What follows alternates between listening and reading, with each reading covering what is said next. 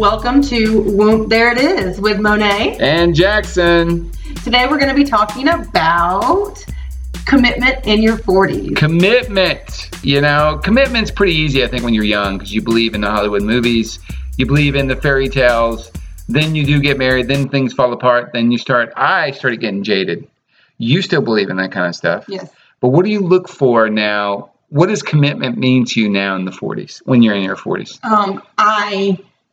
I find that it's much harder to commit yourself because things that you thought you wanted your whole life, you find that maybe that's not really what you wanted, or things you just see things from a different way. So it's much more difficult to commit to something until you know, like you just don't know. Well, I think that's why I'm kind of impressed with the millennials, and what they've done is they've gone into this, which is tough. I don't know if I could do it. The open relationships, the poly relationships, those kind of things, which I think that's very difficult to kind of, I can't personally do that. I mean, but it allows you to not be committed, right? But then yet you are.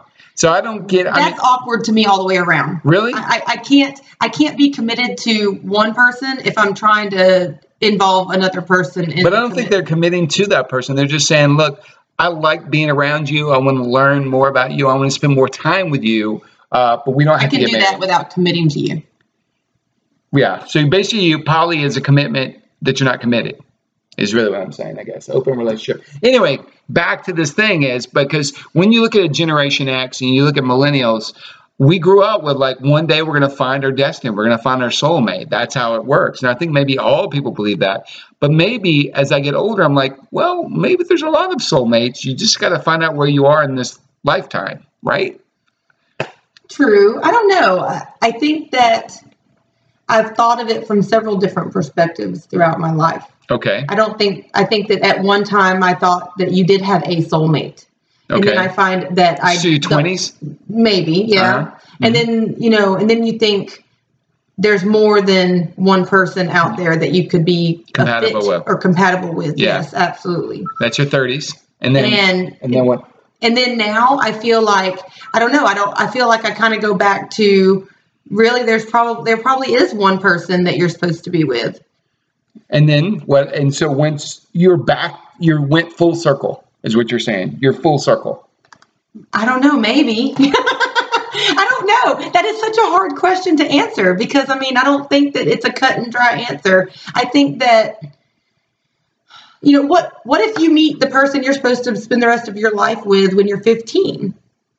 Then you marry them. What if you didn't marry them when you were 20? So that's a great question. So what I normally told my goddaughter, which whether she listened to me or not, I basically said, hey, you might be madly in love with this guy that you're with because she was dating this guy. I said, you might even lose your virginity to him because I was very straight up because she had lost her virginity to him. And then I said, don't marry him. I said, in your 20s, late 20s, early 30s, if he's still around and you're still very close to each other, then marry him. Because I feel that sometimes you fall madly in love with someone. People change a lot between 18 and 22 years old, especially women. Women, y'all mature so fast. I feel like I'm still 19 years old in my head, still very immature. Hey, I'm a woman and I still feel like I'm in my 20s. Yeah, exactly. But you're mature in your 20s, where I'm a 20-year-old idiot in my 40s, which is a different thing. But the thing is, I told her, I said, look, just don't marry this person. And I'm not against love. I'm not I just want you to have experiences and be able to do those things. And I feel like commitment is one of those things where, I don't know. I think in some ways, here's what I also feel about marriage as I've gotten older too, is once you go through a marriage and it breaks up, and we've had both of that happen to us, the marriage ceremony is a big deal. It's a lot of fun. You get all your friends together, the build up to the marriage. But then that divorce I had to be separated for a year from the person who I thought was I consider was my best friend, possibly my soulmate. We just were too young or I made too many mistakes. The divorce, I had to go through to the courthouse here in Georgia. It was actually in Atlanta. They read our names and then it was over in 5 minutes. So all that hoopla, all that work, all the lawyers we paid, all the money we did, all this thing, and then 5 minutes of contract. So I feel that can be a commitment in your heart, But a marriage is just a piece of paper. Mm-hmm. And I hate to say it like that, but I do it because I think it's that if you die, you can share your properties. It's a legal thing. But commitment does not have to be a marriage. No. And I'm not saying that to say, so I can. And here's another thing. No, I agree with you that marriage is a legal thing. Marriage is about making sure that the other person is taken care of if you die. Right. It is not about your relationship. Yeah. Absolutely. But I will say is we are not new. One of the things is I was just talking to somebody who was in their 70s or 80s, and they knew somebody that had been married 5 times back in the 40s and the 50s. Getting married and remarried again back in the day was the thing to do. That was the thing. So I used to think we were the sluts, right? And the millennials got even sluttier with their poly. But no, getting married 6 times, that's a disaster. How would you tell someone face to face without blinking when you're on that 6th marriage ceremony in 1959, I'll love you for the rest of my life? I would just look at you and say, you are a liar. You're such a lie. How many times have you said this? Yes, exactly. You said it 5 times before. You have 12 other kids. What is going on? Why am I sacred in this? So I don't think it's a new thing. I don't think it's, but I definitely think that commitment is something I still struggle with. I think one of the biggest issues that I have is the pain you go through when you really do love someone, and then all the the mistakes you make and the good things you do, and it doesn't work out. I really don't want to put my skin back in the game to be just destroyed again. It is hard. I think that I agree that that's very difficult because I think that I am not jaded, but I go through ebbs and flows of wanting to date, not wanting to date because of past relationships. You know what I mean? Like I go through or current situationships. Right. I go through, feelings and emotions where sometimes I just don't want to talk to or date anybody. Right. Because I don't want to deal with having to feel anything. Well, I think that also is leading into the next thing that's about to start happening. Maybe not for our generation, maybe not for the millennials, but I'm seeing it happen in Asia. Is they're starting to hire robots to put into that situation because all you want to do is cuddle, right? Sometimes do you really want to have a conversation with someone, or do you get a body cuddle? Can a robot really have like body heat warmth that you're snuggling to? That's not even. I don't want to have a robot. I'm not on the robot tip. Me either. Yeah. And also I feel that if you had a robot, all the things that we have right now would be gone. You know why? Even though commitment might be an issue for us and fall in love might break our hearts a lot, it drives us to create and be creative and write stories and make the light bulb and make a car so I can beside you, but there's no reason for me to because it doesn't do anything. It doesn't turn a woman on when you unless you're on the motorcycle. Then women tend to like that part. But it does. It drives our creative juices. Yes. The reason why we're not on the moon, and I know you always think I'm always going off on a different tangent, but the reason that we're not on the other reason we're not on the moon is there is no women there and there's no or men there. Good luck. If there was hot men on the moon, we would all be going to the moon. I would not be going to the moon. You would go to the moon, but I would not. There are more women on this earth than men. Yes. We would be going to the moon. No. I think in general, every woman would be like, "You haven't been to the moon yet, baby. You got to go to the moon."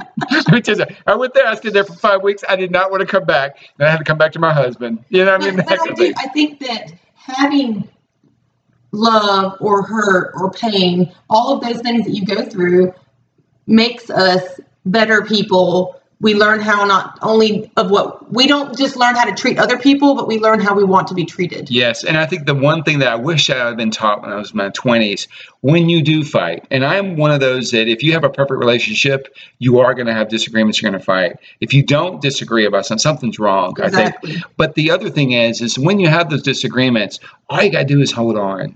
One of the things is that have you ever had a best fight fair? Yeah, well, the other thing too is have you ever had fight fair? But have you had a best friend that you got into a big fight with and you're like, I'm never going to talk to this person again, and then you meet up again a couple of years later and you become the closest friends for a long, long time? I've done that a couple of times. I don't think I've ever Had a big fight? Not with my best friends, no. Really?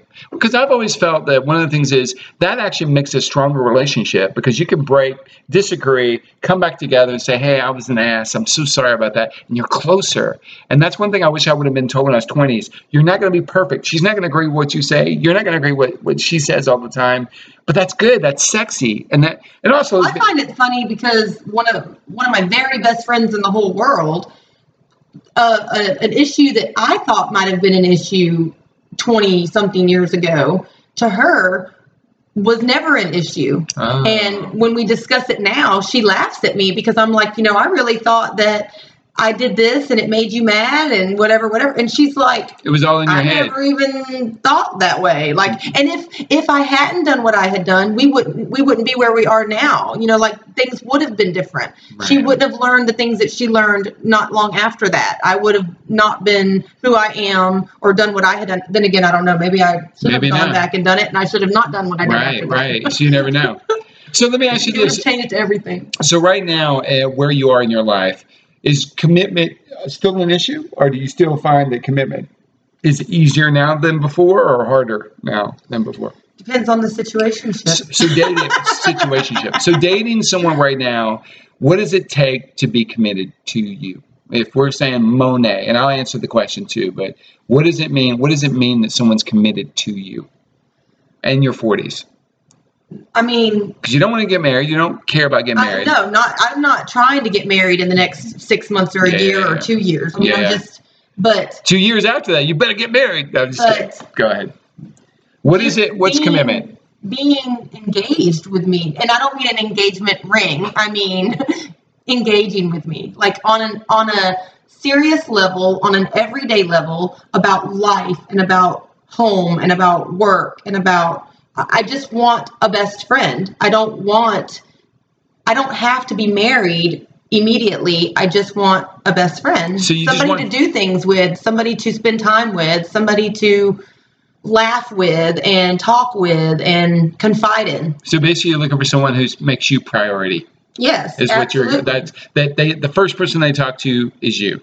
Not necessarily the first person they talk to, but by gosh, the first person they think about. Right. To be honest, when I was going through my divorce, one of the best pieces of advice I ever got, based on what you were just talking about, I had a really good friend who was gay, married to his husband, and I was living in Germany at the time. I was calling him in the States because we were coworkers, and I was going through my divorce. I'm like, man, being in a heterosexual relationship and being married is hard. How do you do it? You're both amazing gay men, married, and the whole world's against you, and you're still happy. And he told me very simply, he said, look, I cannot wait every day to tell him about my day. Mm-hmm. I can't wait. We might fight, we might disagree, but he's the only one that really gets me. And I'm like, then that's when I realized love is ubiquitous. I don't care if you're gay, straight, trans, whatever. Finding someone that just wants to hear what you had to do that day, even if it's just pooping on the toilet all day, which is usually what I do a lot. They want to hear about it. You know what I mean? Like I said, finding your best friend. Finding your best friend. And I think from a commitment side for me, though, I think in the beginning, one of those things is just wanting to spend time with you alone. Mm-hmm. Like when they're always inviting people over and everybody's all around you and you're surrounded by a bunch of people, but you just can't get alone. I feel that that's not cheating. It's not cheating. But I also feel like, I'm not good enough just to get to know. And that's an issue, I think. It's not cheating in the literal sense. But it is cheating you of getting to know each other. Yeah, because my thing is I want you to know this, especially in your 40s. Let's speed this up because we don't have 8 years to kill as a relationship because I'll be 50 at that time. I don't want to do that. Anyway, I am Jackson. And I'm Monee. And this has been Whoomp. There it is. You can listen to Whoomp. There it is with Monee Jackson. This has been a production of LOL Entertainment 2018.